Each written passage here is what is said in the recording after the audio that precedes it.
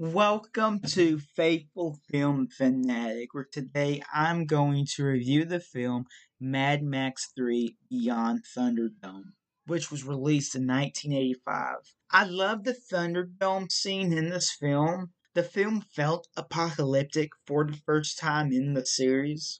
This film has some good action sequences, but I did have problems with the characters again in this film and the overall story. I will, however, say that I actually enjoyed this film more than the first two, being Mad Max in 1979 and The Road Warrior, released in 1981. I would just like to start out by telling you the things in this film to look forward to that made the film overall a lot more fun to watch. The first being the Thunderdome scene.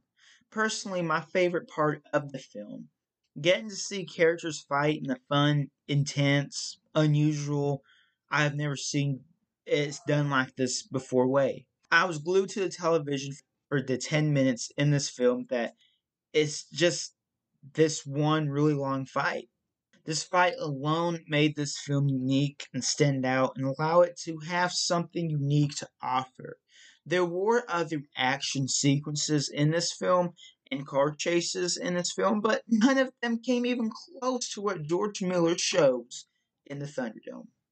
I really felt like George Miller has learned a lot from his mistakes he made in the previous films. I didn't really buy it or believe that this world, the story, was apocalyptic in the previous films, but George Miller changed things up quite a bit in this one. Everything from little details like the vehicles, marketplace, the way people are talking to each other, the town, Bartertown, I believed it. The costumes offered variety. It wasn't the same costume for everyone, and it didn't feel like I was watching someone's weird sexual fantasy, unlike the last one.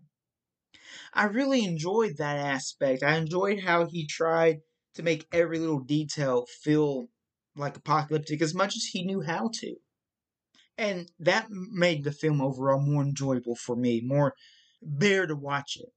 But I don't understand what George Miller is trying to do or tell through these characters. Just like time and time again, I don't understand. This is the third time in this world that there really isn't much to offer through these characters that he's written for us. There is no character development or growth of any kind in any of these characters. The two characters in this film I couldn't understand their importance were Jedediah, portrayed by Bruce Spence, and Jedediah Jr., portrayed by Adam Cockburn. Throughout the film, they have very, very, very short, brief moments when the camera is focused on them. They served no purpose in this film or the story of this film other than in the ending. But what they did in the ending was so insignificant. It didn't make them special. Anyone could have done what they did. Any characters could have done what they did. It just felt like the writer said, "Okay, well, we want to do it this way with these people, so deal with it." And I just didn't understand. Some scenes of Max seemed really out of his character. Through these three movies, we don't really know a whole lot about these characters. We have very, very general basic knowledge of Max because George Miller doesn't do a very good job of showing you these characters inside and out.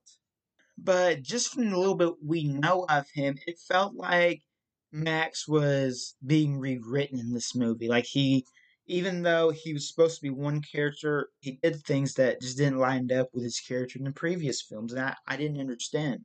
I don't want to spoil anything for anyone who hasn't seen this film before, so I'm just going to try to be as generic about this film as possible. But in a scene, Max is unwilling to kill so and so, who are both villains in this film. It doesn't really go with his character or the story very well, and it just felt weird. I had a lot more respect for the 1981 Road Warrior because it had a story and it stuck to it. This film had no main story. I felt like I was watching a bunch of sub stories, a bunch of short stories in one movie. An example of what I'm talking about is the beginning of this film. Mel Gibson comes to a city for supplies. He has nothing to trade, so he makes a deadly trade to kill a man for a wealth of supplies.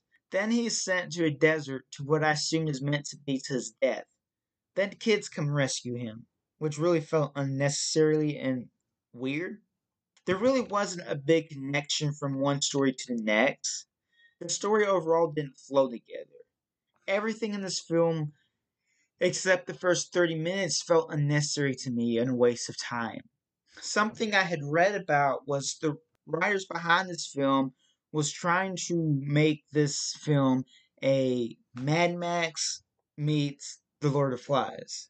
And I didn't think, and if that was the goal of this film, I didn't think it did a good job because the way the kids in this film were written, they weren't really the main focus. They were kind of weird and out of place, in my opinion.